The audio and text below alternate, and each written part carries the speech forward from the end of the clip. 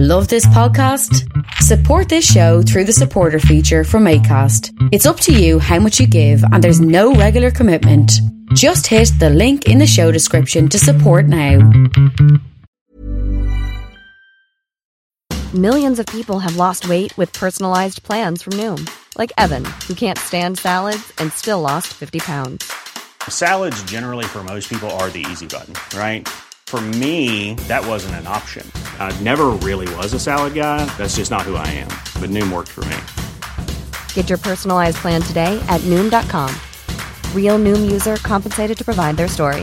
In 4 weeks, the typical Noom user can expect to lose 1 to 2 pounds per week. Individual results may vary. My guest today is Peter Uldren, who studies Swedish history, and he has written a book, Krigsbrev, or War Letters directly translated to English. And this is a war about 1726, is that for 1746? I'm sorry, and it's about soldiers who wrote letters home, and it's a real personal story because you get to read these letters that they wrote that have been drawn for a long time. And I want to know, before we begin into the story, how did you come across these letters and how did you start researching this project? Yes, the Great Nordic War is a war that starts the year of 1700 and goes on to 1721. It is the last big war for Sweden under the so-called the Swedish greatness era in Scandinavia, who takes start at around 1560s and goes on then for 140 years almost. And it is a time where the Swedish domestic polities, even after the greatness era falls, try to orientate themselves to be, somehow lords or dominating parts of the Baltic Sea. And this is what the last war is about. The Great Nordic War is Charles XII is on the Swedish throne. He is attacked by arch enemies of Sweden, you can say. Peter the Great, Tsar Peter the Great of Russia, Frederick IV of Denmark, Norway, August of Poland, and then comes also later Great Britain, Hanover, or Preußen, and so on. So it's a big war, and it goes along with the War of the Spanish Succession, who is 1701 to 1714. But this is a different war on the east of Europe, in the northeast, and it's about the control over the Baltic Sea. That's what it's all about. Sweden are attacked, and because land succession they have done earlier in the earlier century. And Sweden also have a young king. He's only 18 years when he has to draw into battle and mobilize a well-organized army, but not destined to go to the continent and fight. It was mostly to defend the Swedish mainland, which is Sweden, Finland. But it happens, and the war just goes on and on and on. That's where it's a dramatic war. Was this part of the 30 Years' War? Or was this before? No, the 30 Years' War goes on 1618 to 1648. So but you can say that era in European history that's where Sweden is expanding around the Baltic Sea. They can expand because they are very, very military organized, or buying mercenary troops and partly domestic troops. But they are organized, and they have so-called unusual kings, because the kings they fight on the battlefield in the spear, and they at the front all the time, every time. So it goes back. So the empire is built under the 17th century, and then this king now, Charles XII, at the outbreak of the Nordic War, is there to defend it. He doesn't start any wars under his regime. He only says that he's going to defend what he inherited. And he is the only ruler in Swedish history who is born to be an absolute ruler. Yeah, I remember, because we talked about this in the Danish Empire. They wrote this in the book as well, that Swedish kings as well as Danish were actually chosen, and usually be unsuccessful and not inherited like most kingdoms do. Yeah, so that's how it went, and he he ruled under the device of God, and so on, and he doesn't assemble the Swedish Riksdag or anything under his regime. He goes to battle, and he really never comes home until 1715, and then coming back from the battlefields, and he's also been in the Ottoman Empire in Turkey for 5 years, and he's been fighting. But as he's been fighting, he's been very successful, but also heavy defeat by the Russians at the Battle of Poltava when Charles XII puts the Swedish army to conquer Russia, go to Moscow. So we are going to talk about the technicality of why everyone wanted to go to war against Sweden a little bit later. But first, I want to know, how did you come across these letters that were done for so long?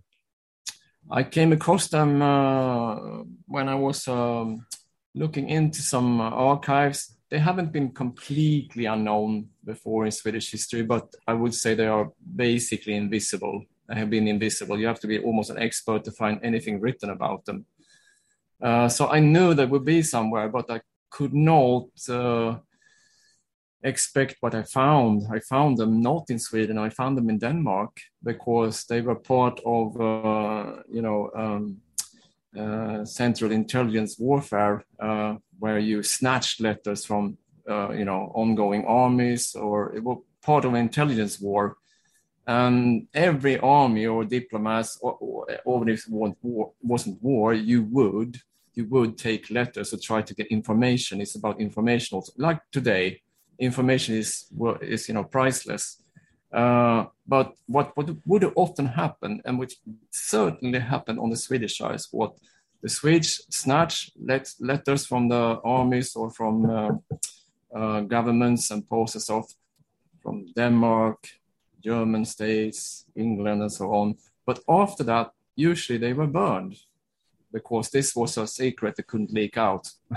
It was an open secret because everyone did it, but you didn't want to get caught. But in Denmark, these letters from the Great Nordic War and some other wars before that, they never burned it. They kept it. And there they were sleeping. After 300 years, I found them. And the number was staggering. There are thousands of letters. What was it like to read these letters for the first time? Did you feel a connection with the soldiers? Did you feel their story?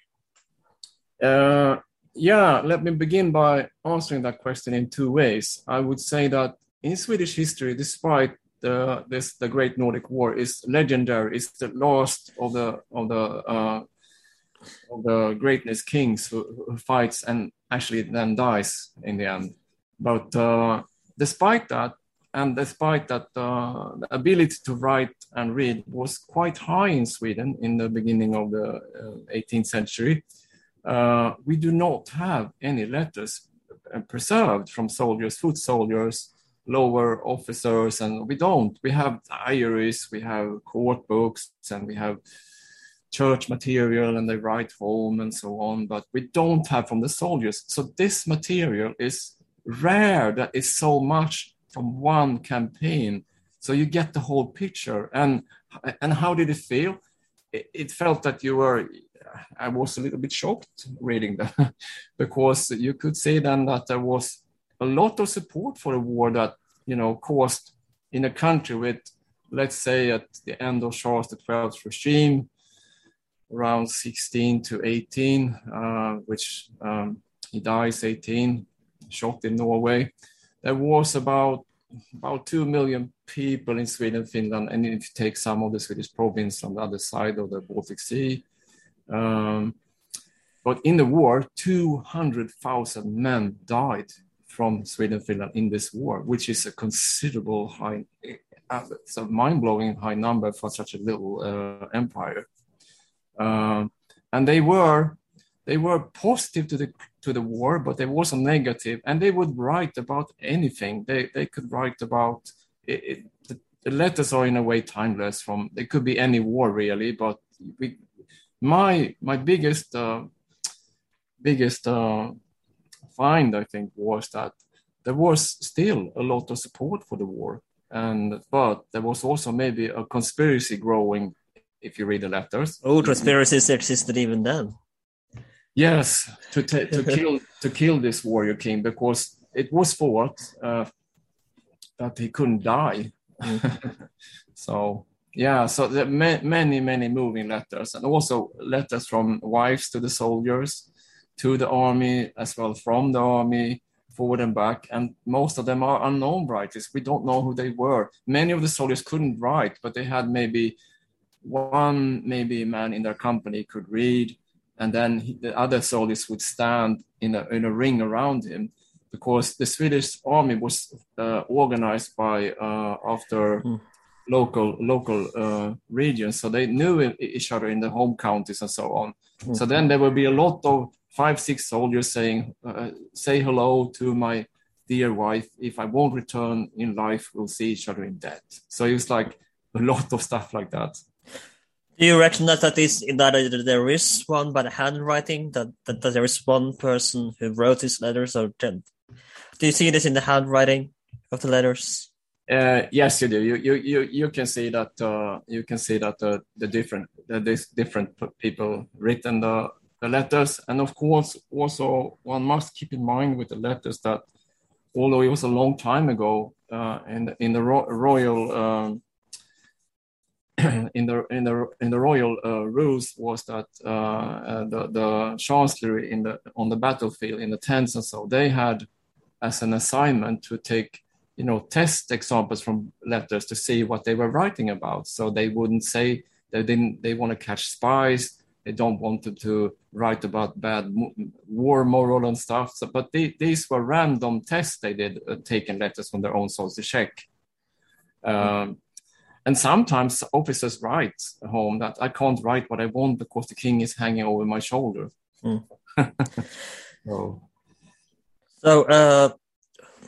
Let's talk about the relations before the war, and see what caused everyone to wage war against Sweden. Did they have resources that they wanted? But what did Sweden do to make everyone want to go to war against them? It was like I said in the beginning, it was from the surrounding powers around the Baltic Sea. It was a fight about the Baltic states. It was a fight about some of the German states that was under the Kaiser, Emperor of Germany, and also was about also Scandinavian power between Denmark and Sweden. So it was a revenge war where they thought that they could beat this 18-year-old king. Surely he couldn't deliver battle, and he had no experience. But he was born to go to war. He was trained. The first steps he takes and on, he was trained to be an absolute ruler. And he had a biography of Alexander the Great in his pocket, and Gustav II Adolf, who died at the Battle of Lützen. Which he could relate to another Swedish king before him, almost 90 years earlier, around there. So he was really armed for this. So, and he had a really good army trained and built by his father, who died in stomach cancer, which was a tragedy for him. He never married, and so on. He became a legend, and after this long war where Sweden loses a position as a greatness power around the Baltic Sea, Voltaire in 1730 took up this tragic Swedish king Charles XII, because he was like an ancient hero thrown from the ancient world into battle. That was his mindset. That was Charles XII's mindset, and Voltaire used him to show then how he had a king that had everything, but didn't know how to stop. He could only do war. He couldn't do politics. So then, therefore, become like a hero, like from the Odyssey or something by Homeros, who doesn't know what he has and throws it all away. But it was the book in France under the 18th century that came out in the most copies. I think it came in 60 copies, which no other book could match. So it was spread all over, and he has formed the picture of Charles XII as this tragic king But people should know that he didn't start any wars. And he also became later in Swedish historiography a pretty national symbol for what Sweden should be, especially under the 19th century and so on. And that's still going on. At the moment in Sweden today, he's very, very hated, I can tell you.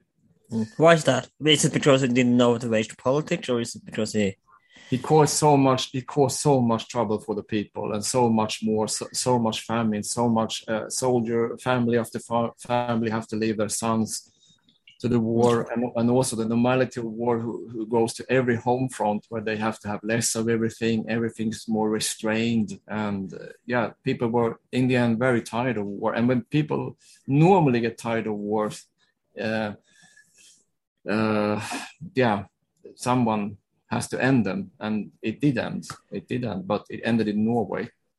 Suicide, shot them by a sniper bullet, or a complot by the enemy with enemy and Swedish officers. There's many theories how he died. He was shot from right straight through the head, so in full darkness.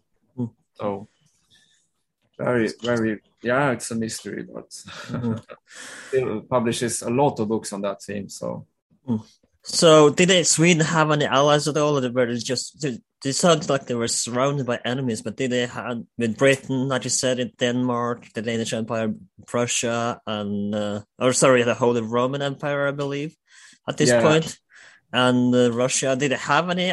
So they didn't have any friendly relations, it seems, but did they have any allies? Or there were allies. They had the little state of Holstein-Gottorp and one other for a while, but the main allied under the war was maybe the Ottoman Empire, the Turks. They were Sweden's allies. The Swedish main army on the campaign to rush Moscow in 1709 failed in the summer of 09, where they had a great battle at Poltava. Main parts of the Swedish army is still intact, but it's not the situation. So it's good. So the Swede with 1,000 lifeguards and administrative court personnel goes over and disappears into the Black Sea area and stay there. And he stays there for 5 years, because after he's leaving, he has still an army that is about 17,000, 18,000 men.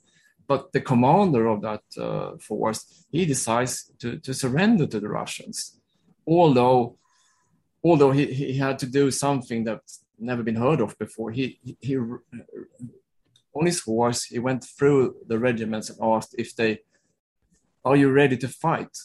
And one of the hardest regiments answers him and say, why are we asked now? No one ever asked. We can win, we can do it. And then he puts down his arms. The king in Turkey went ballistic when he got this information. He had no field army anymore. Catastrophe. So there were allies of Sweden, and actually Charles XII in captivity in Turkey, he managed to get the Russian army surrounded by Turkish forces. And he rides the whole day almost to get there and tell them what to do. But then the Russian Tsar Peter has made a deal with the Turkish side, and he comes too late. And so they just march off. It could have all have ended there, but it didn't. So it's a dramatic stuff. And after the 5 years in Turkey, he comes back to Sweden in 15, and he goes along land in Skåne in the southern of Sweden, and the first thing he does really is to launch a new campaign. And this is where this book that I've written, War Letters, Charles XII Soldiers in Norway, comes in, because the first Norwegian campaign begins. He is then so threatened, the Sweden, all that's left of Sweden, who was, at 1658, the Swedish Empire was so big that the Baltic Sea was almost an inland lake for Sweden. That's the height of that greatness area. They ruled hard, military with the fleet, army, and soldiers, and organization, and so on. But at 1716, all that's left. Finland's lost. The Baltic states are lost. The territorium in Germany is also lost, and they are ready to invade. So he has to do something. And the A plan for campaigning and do warfare is to attack Copenhagen over the ice from Malmö, which is like just crossed by a bit of the North Sea. So he sends troops, but the ice is not really going to hold, and then they have to change their mind, and then they launch an old campaign or plan to attack Norway, which then happens. Starts in the end of February, and in March they are in what's the town that's have a new name, the main capital of Norway, Oslo. They come there, but they have no cannons with them. There's so much snow, it goes up to over the bodies of the horses, so they have to, in deep snow, hook the cannons off, and they arrive and they shoot from the Akershus fortress. The cannon balls jumps on the ice, and they have to go land and go aside. But in the end, they come and they have left the city, but left a fortress, Akershus, that is fully armed with cannons, snipers, and 3,500 soldiers about. And the Swedes can't take it, but they stay there a long time to try to make it happen. And this is where the main part of the letters are written under this campaign then. So, yeah.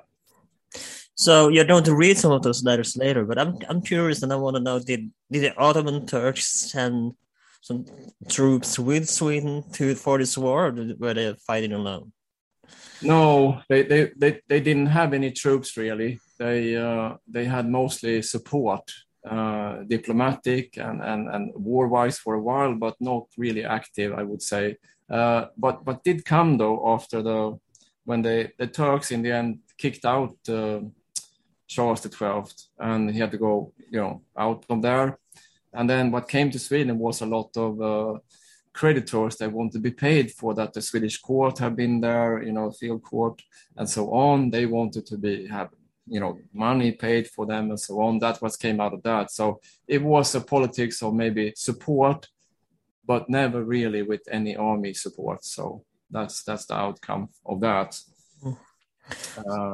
Yeah. I want to go back a little bit before we move on and ask what did the West think about Sweden having an ally in the Ottoman Turks? Because as you know, during that time, Islam and the Ottoman Turks was an enemy of the West. So how did the rest of Europe feel about this? I think they were. I think Charles XII was partly looked at. He launched a new army. He told one of his leading generals on the home front, a veteran, to go create a new field army and put it back on the continent, which he did. He was a bit successful. He saved Sweden from invasion 1710, and he also managed to get down to Germany again. But in the end, there he had to surrender. So I think that in Turkey, Charles XII they were pretty happy to have him there, because he was looked at as a powerless king with no army for periods. He went up and down a bit, but he sent also to Constantinople. He sent expeditions. So a lot of his officers and other, they were investigating and writing home about it's exotic, but it's also with respect and. So he was unusual in that sense, that he would just stay on there. But one of the explanations behind that is also that if you look at pictures of him, this enormously famous. He was one of the most famous people. Even the Duke of Marlborough came to his camp when he was fighting on the Baltic Russian front and asked him, "Can you join us in the war of the Spanish Succession War?" 71-14, but the king said, no, he didn't say much really, but he definitely said, but the Duke of Marlborough, who had a similar approach to war as Charles XII, you should fight them yourself and you should be in front of your own legions or troops. He was extremely impressed by him. He said, he is war to his fingertips. We would so much have him on our side. But obviously that didn't happen. But he was also, Charles XII, he was also depressed in Turkey. I think, and not only me, other researchers and so on, he had a period, because you can see on portraits of him that he gets a little bit round. Or he could easily pick up a glove from riding from his horse and just bend down and pick it up in full speed. Couldn't do that anymore. But leaving Turkey, he more and more, the bleachness disappeared and the colors came back, and he was in full high form again. And that was shocking. The most shocking thing was that he came back. That was what shocked his own time. Certainly the enemies, but also in Sweden, they couldn't believe it. We have ruled this country he left 1700, and now it's 15 years later, he comes home. Mm. But he didn't go back to his capital though, because he said he wanted to come back when he had secured the war. So he took part in the south and therefore went from there into Norway. Mm. Now I believe you have some letters to read for us as well. Yeah. Sure, I have. Absolutely. Fantastic. I'm looking forward to it. Yeah. Should we do some now? Please do. Yeah, sure. I can. I'll give you a range of them. So, for example, give to the context that it was always known to be very, very dangerous by Charles XII. Many people had tried to kill him, but he didn't want to die. He didn't die. He was injured and so on, shot in the foot, shot in the head, shot in the cheek, and so on. But his officers knew that if they would be appointed to be in the Life Guard, it was, they could be dead tomorrow, basically. And one of the officers who write about this is Arvid Posse, quite high up in the surroundings around the king. He writes to his wife, the king always ride under the cannons. It is very dangerous to be a part of the king elite because you never know what he's going to do. And that's how irrational Charles XII was. You could never know what he was going to do. He was unpredictable. Very, very unpredictable, even for his own men around him. And then we have from the range, we can listen to this. Johan Ahlqvist, who is a foot soldier. That's all I basically know about this man. From the 18th of March, 1716, writes to his mother, Sara Olofsdotter. He writes pretty long letter. Most of the letters are quite short, but very direct. But he writes like this. When you walk out over a street in the Christiania, you are like a butcher. Just 1 second. For those who don't know, Christiania at that time was Oslo. Just want to make it clear for non-Scandinavians who may not know that Christiania at that time was Oslo. Yeah, and named after the Danish king, but then changed to Oslo. Yeah, I take it again. Yeah. When you walk out over a street, you are like a butchered lamb. You do not know if you're going to get over that street and have your life in your own hands. So he's basically saying that the snipers are killing. They're shooting from the Akershus fortress. They're shooting people all the time. All the civilians that stayed in the town, and the reserve army has taken place in Drammen and waiting for reinforcements from Copenhagen as soon as spring comes. As Norway was part of Denmark at this time. So then they had these snipers, and they shot also civilians, although they had something white on the clothes or around the arm. They shot like with everything that moved in that town in this campaign. So it's quite one of the sports also was from Swedish officers to be in front of the snipers and so on. And one man, he lost 2 legs just to take part of that game. But this was this army. They found it as a test you should do. Crazy, absolutely crazy. Okay, so here I have another letter from Jonas Granfeldt. Is a lieutenant, 19 years old, and he comes from up the Swedish north in Dalarna, the county of Dalarna. He is his first campaign, his first war, and it should be said here that the army that invaded Norway wasn't big, was about 10,000 men, but very, very organized though. And half of that army was veterans and half of it was newcomers. So the impressions in the letters, they go between these. They haven't seen the king or they heard about them. And when they see him, it's like seeing God. And Granfeldt here, our 19-year-old lieutenant, is certainly one of them. He writes home to his mother, and he's very skilled writing. He probably read the Bible a lot. He writes like this: as I was told to take the night watch on the lower headquarters, I stood in full armor all night with my rifle right up. As something then comes from the shadows, I give halt, password, and will almost shoot. I start shoot, but then I see it is him, the king. It is him, the king. And he comes forward and inspects me, and then he leaves. And he writes about that, and then he goes on. And the next day, when I told all the men, I went back on my day duty, and then the king comes by again. He lifts his tricolor hat for me. He recognizes me. He sees me. And that put so much courage in me, like half a month's salary or a 3 months salary. That's right.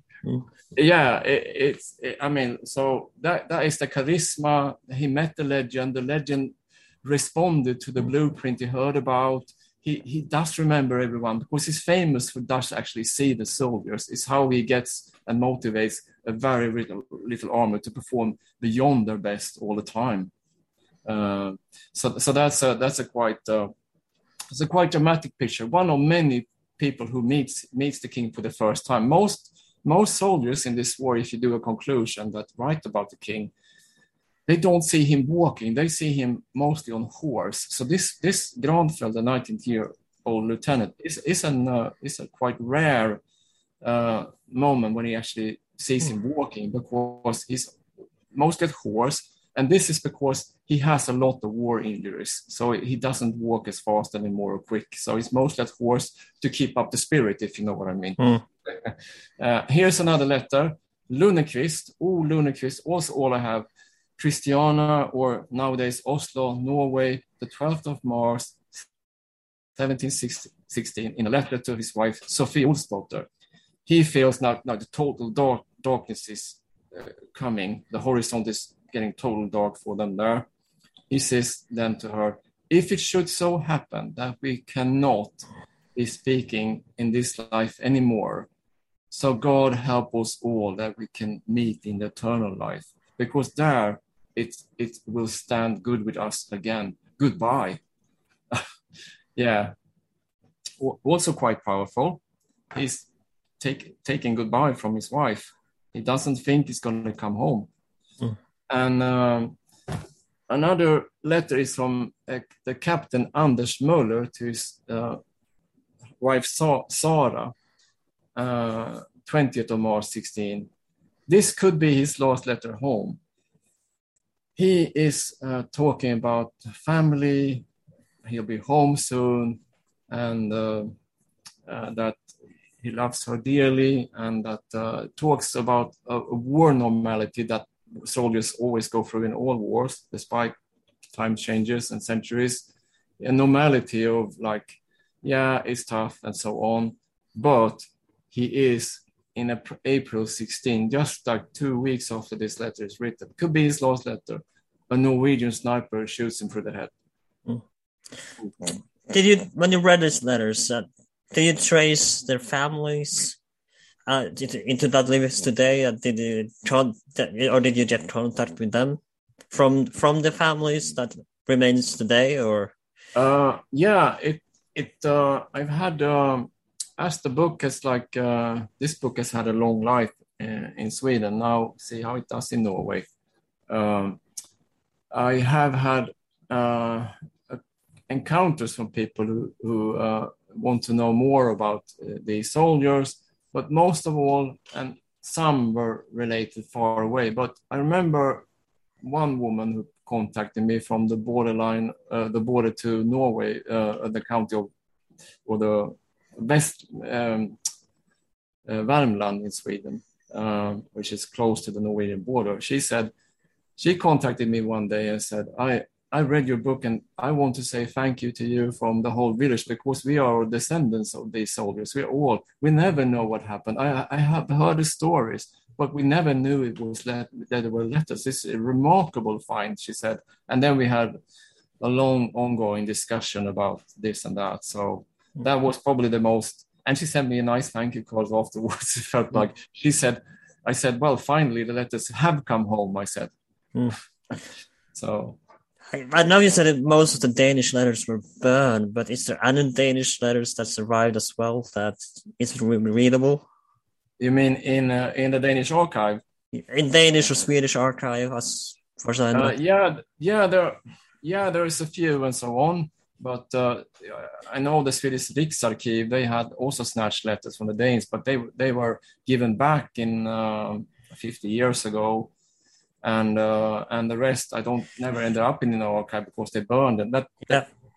What the reason why they survived in Denmark is maybe because the Danish king, or the Danish absolute state under Frederick IV of Denmark, Norway, organized. He had a postmaster, organized a quite a system that eventually, looked into what were their own citizens doing, really. So I think they're part of that, although they weren't so easy to find. No, they weren't. So how does this war end, and how does Sweden lose the war? Well, the first attack on Norway in 16 is regarded in history writing in Scandinavia, especially Sweden, of course, as a failure campaign. It is the last breath of a warrior king with a kingdom, Sweden, Finland, who is super tired on war and wants to get rid of him. But that's not what you see in the war letters. You see a king who is newborn. He really believes in this, and he wants to determine to keep what he inherited. He doesn't want to go on longer, but he opens up to more diplomatic solutions and so on. But the large troops in the 16 campaign leave Norway maybe July, August, but they are basically just a few soldiers here and there on borderline territory. And then there is an interesting thing. I will wrap it up, but then there's an interesting thing happens here in that period, is that Frederick I gets a letter from Peter the Great of Russia, and Frederick wants to, with Tsar Peter of Russia, now let's get him, now we invade, now we take him, send the fleet to Skåne. But Tsar Peter writes back and says that I am not going to do that, because I have seen what he has now done, Charles XII, with a little army of 10,000 men. He almost captured Norway. So that stops the invasion. So this campaign wasn't useless or anything, or failed. It stopped the other allied states to invade Sweden, and then of course he goes back to Sweden, mobilizes, come back to Norway 2 years later in 1718, and then has an army of 40,000 men to attack in Norway from two fronts, from the south and from the north. And that was just like days from succeeding when he was shot in his head, and the war kind of ends there. Was he murdered or not? but there was no one behind him, no leader, no heirs. I mean, his sister took a throne for a while and so on, but he didn't have it. There was no natural leader behind him. He was the war. So it ends 3 years later with a war treaty where Sweden keep Finland and a little foot in one of the German states, but they lose the Baltics. They lose everything. They're not a greatest power anymore. So who succeeded Charles the 12th? Since you said he never got married, he never had a child. So how did they choose his succession? Well, his sister had the throne, but that was just a marionette regime for like a year or so, and then came her husband Frederick, who was German, and took the throne. So he became king then after this. So that's what happened, and then of course the empire was lost, but it didn't stop the Swedish ambition to be to go on with this. It lived on, like I said, from the 50s, 60s, and 250 years forward. The thought of being lords over the Baltic Sea and rule was an ongoing politics. So that didn't really disappear. That was still there, although if the nation felt that they got away with, the breath in the throat. So and so on. Yeah. In 1740s comes a new war against Russia. But it is the big winner of this war. The big winner is Russia. They reached the Baltic Sea. They start to build St. Petersburg on Swedish territory, on the Bay of Finland on the other side, and so on. So they are the winners. And I would actually quote Winston Churchill here, he was also a great historian. So if you read him, you can find out this, for example. He says about Charles XII. He says he was the only one who tried to stop the Russians from reaching the Baltic Sea, and which was a disaster, of course, for the rest of Europe. And that's what he means by that. Of course, later Sweden would actually get Norway and. Exactly. That's also a little bonkers. Napoleon Wars, they managed to get Norway, and that goes on to the beginning of the 20th century. Yeah, exactly. So it's not that long ago, but also very long ago. But it should be said also that under the Charles XII's wars in Norway, he was also good at propaganda wars. So he did pamphlets and stuff and handed out and said that it's much better to be under Swedish rule than under Danish rule.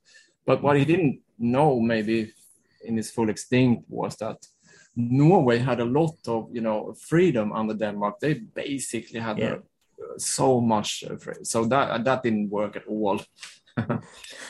So we actually discussed that in the Danish episode, second part of the Danish Empire episode, that Norway had much more freedom.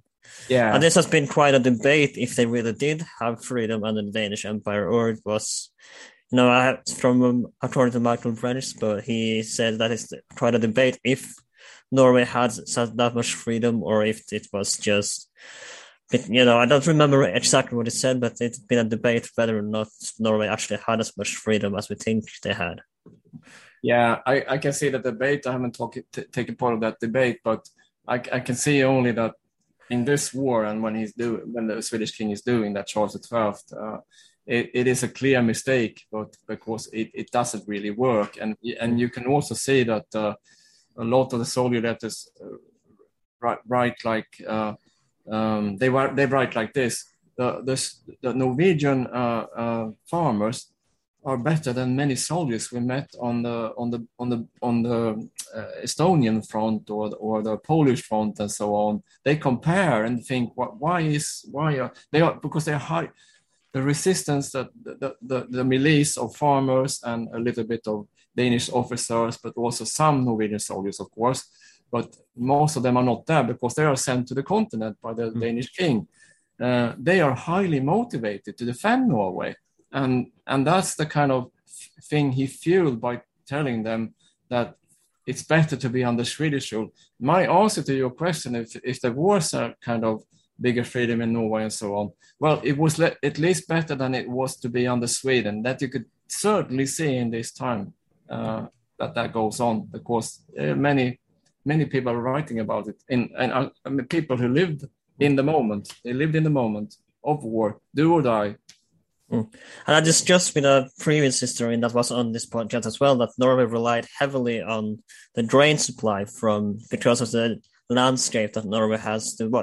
Wasn't much eligible for farming as well, so they relied heavily on the grain supply from Denmark as well.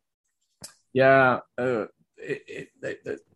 Swedish the letters from these campaigns says about that they have problems with putting up. They had like maybe a few cannons for artillery in if there were flat ground, but they had, like I said before, no one for conquer fortresses or so.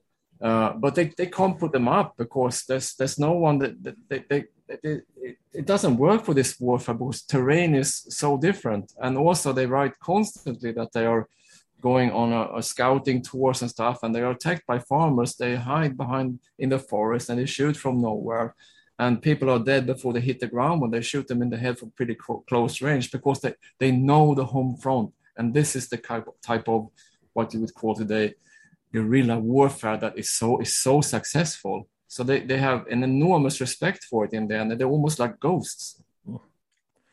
Thank you so much for coming. It's been a pleasure to have you on. And before you go, do you have anything you wish to promote? Any social media? Any links you wish me to put in the description? Now, before you say anything, I would just want to say that unfortunately for now, for my English listeners, that the book is only available in Scandinavia. And so if you want to read the book, unfortunately, you have to learn Swedish or Norwegian or Danish for that matter. So unfortunately, not available in English yet. I hope maybe one day, but yeah. Maybe one day. Do you have anything you wish to promote, and any links you wish me to put in the description or social media? What do I have? It's a good question. Historians are not good at this. I'm joking. But, what do I have? Well, I'm actually doing another book about this theme where it's called, in English, I can translate it for you, although you don't need it. I'll translate it for the viewers, of course, by putting it in nice words. It's called The Downfall of a Warrior King, with Charles XII to the end. It's a book that on a large scale has its scene in Norway, where I go deeper into local society and material people who met the king and know his mindset and so on. So it's like a biography, you could say, about him under the last years of his life, but there were new sources give deep insight to his mindset. So, and these are sources we never turned to before because we didn't know they were there. And my name is Adam. This has been with That Age 12. Join us next week when we take a look at the Italian mafia, Cosa Nostra, and the history of the Italian mob. This has been That Age 12. We are available on Apple Podcasts, Spotify, YouTube, wherever you can find podcasts. And please do take the time to rate us on iTunes, Apple Podcasts. Please give us 5 stars. You can give us 1 star if you want, of course, but please don't. We prefer 5 stars. And this has been Adam. We are on Instagram under That Age 12. And thank you so much for listening. Please like, share, and subscribe, and I'll see you next time. Hi, I'm Daniel, founder of Pretty Litter. Did you know cats tend to hide symptoms of sickness and pain? I learned this the hard way after losing my cat, Gingy. So I created Pretty Litter, a health monitoring litter that helps detect early signs of illness by changing colors, saving you money and potentially your cat's life. Pretty Litter is veterinarian developed, and it's the easiest way to keep tabs on your fur baby's health right at home. Go to prettylitter.com and use code ACAST for 20% off your first order and a free cat toy. Terms and conditions apply. See site for details.